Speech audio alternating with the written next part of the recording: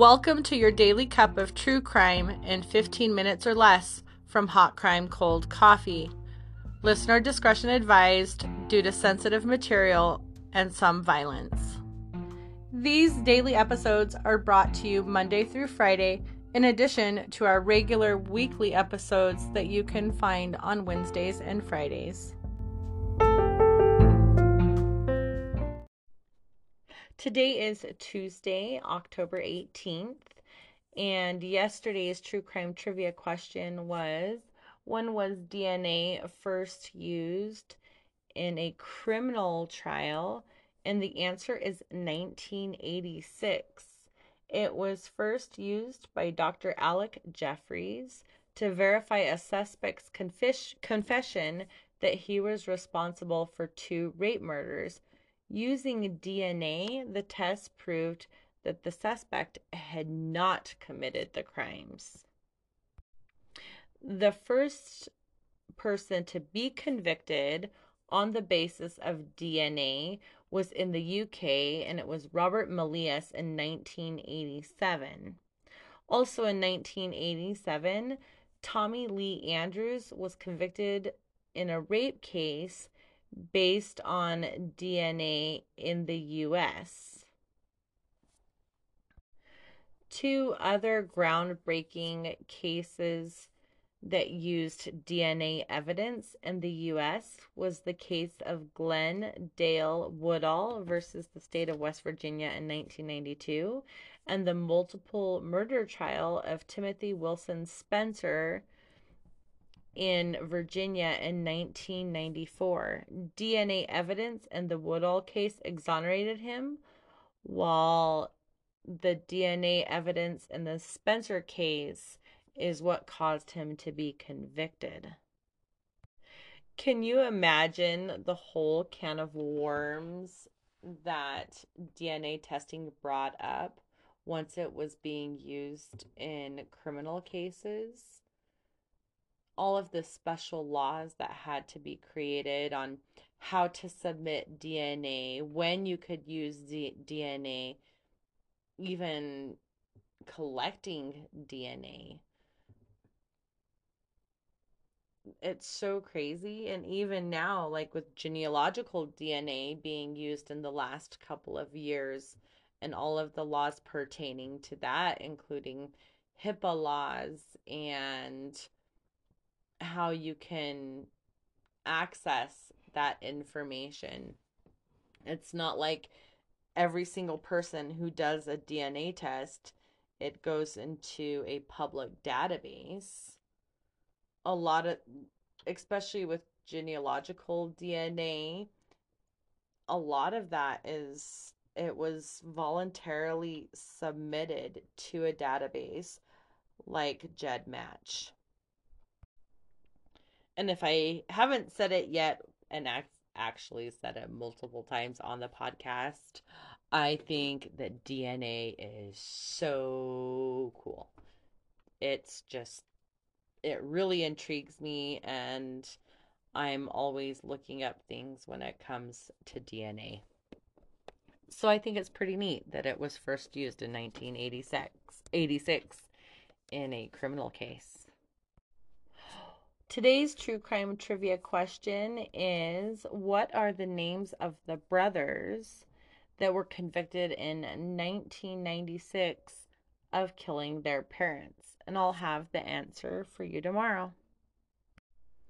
Today in true crime history, on October 18th, 2009, a couple living in Fort Collins, Colorado, were charged with staging a publicity stunt.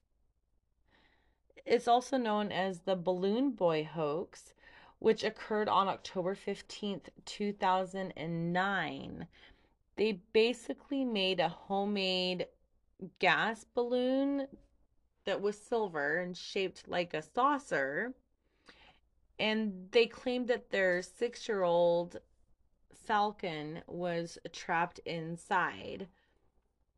There were searches everywhere. There were National Guard, law enforcement were chasing after this balloon, and they eventually found the child hiding at home. It was a hoax, and both of the parents of this little boy were basically charged because they did it as a publicity stunt. So Richard and Mayumi Heen from Colorado were charged. They had previously been on, I don't know if you remember that show, The Wife Swap, but they were just looking for, I'm not even sure. Why would you even do something like that? Pretend that your child has been kidnapped or disappeared? For what? For why? Look at Sherry Perini. She faked her kidnapping, and now she's going to be living in the federal penitentiary for the next 3 years because she made something up. Richard and Mayumi Heen were sentenced to jail time. He got 90 days and she got 20 days. And on December 23rd of 2020, the governor pardoned them. Governor Jared Polis of Colorado pardoned them because they said they had been pressured into a guilty plea under the threat of the wife's deportation. I don't know why you would pardon for something like that, because it was obviously a hoax. I mean, they made the balloon and hid their kid, and for whatever reason, which to this day people think that they did it for some type of publicity. So I'm not sure why the governor would pardon them. But we all have our opinions of if people are guilty or not. I just think it's crazy. So yesterday I brought up the 4 missing men from Okmulgee, Oklahoma. And it was released today that all 4 of the men had been shot and dismembered before they were thrown into the river. Law enforcement suspects that the 4 men were on their way to commit some crime. They haven't said yet, but they're looking for a man named Joe Kennedy, who either he's the owner of the junkyard or the manager of the junkyard. They say that he's only a person of interest. He is not a suspect, and he's possibly suicidal. One of the things that I've noticed about this case is that there is so much misinformation, people coming to conclusions from tattoos or all sorts of strange, weird, crazy stuff. And I've noticed that that has happened with a lot of different cases, is that people jump to conclusions. And I research so much and I backtrack a lot. And I even re record some podcasts that, even after I've researched them, sometimes I make mistakes. But I never intend to go with misinformation. And with this case in particular, there has been a lot of that. Even though true crime podcasts are meant to educate and entertain people, I still think that podcasters need to be as accurate in giving out the information that they do. And there is one person on Twitter right now that is just driving me nuts with her misinformation and rumors, which have proved wrong. It's just driving me bonkers. I had previously mentioned in a podcast episode the disappearance of Quinton Simon, a 20-month-old little boy from Georgia. And law enforcement have released a statement saying that they believe that he is deceased and that his mother, Leilani, is a suspect in his death. She has not yet been charged, but they say all evidence that they have gathered has led to that conclusion that he is more than likely dead and his mother is the one that did it. But again, she has not yet been arrested. Apparently, the little boy and his two siblings were removed from his mother's custody and they were living with his grandmother. But after this incident, law enforcement or CFS or Child Protective Services, Child and Family Services, it depends on what state you're in, have removed the children from the grandmother's home because she left them multiple times with their mother, Leilani, which was unsafe. It was also released by law enforcement that, by law enforcement, right? This is not a rumor, that she has a current problem and addiction to drugs, and that's why the children were removed initially from the home and why they've been removed again because she is not clean and sober. And normally that is not something that law enforcement would release. All of this information is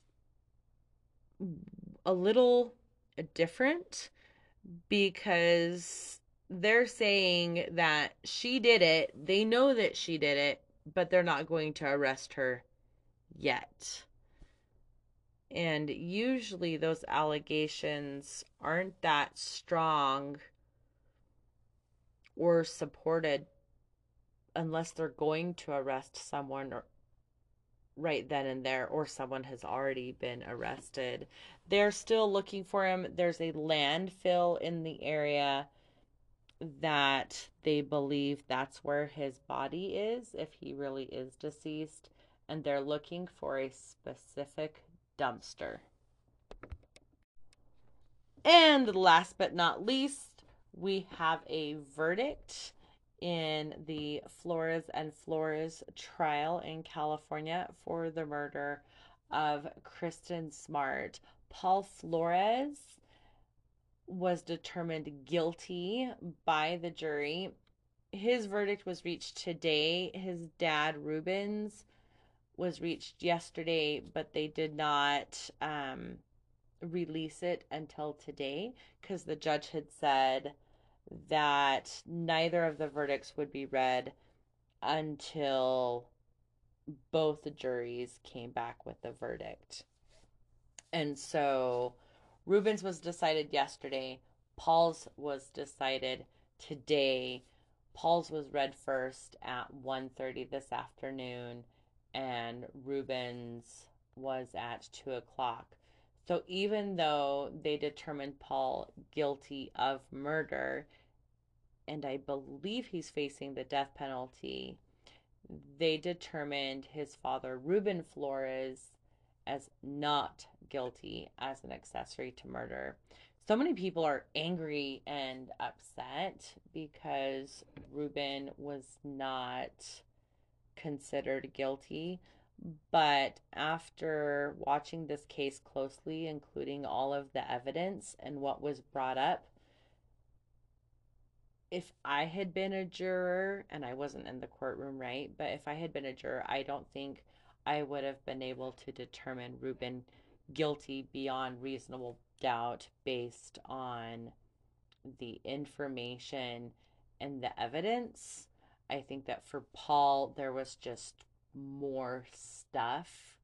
There were way more witnesses that were able to connect him to violence and this murder.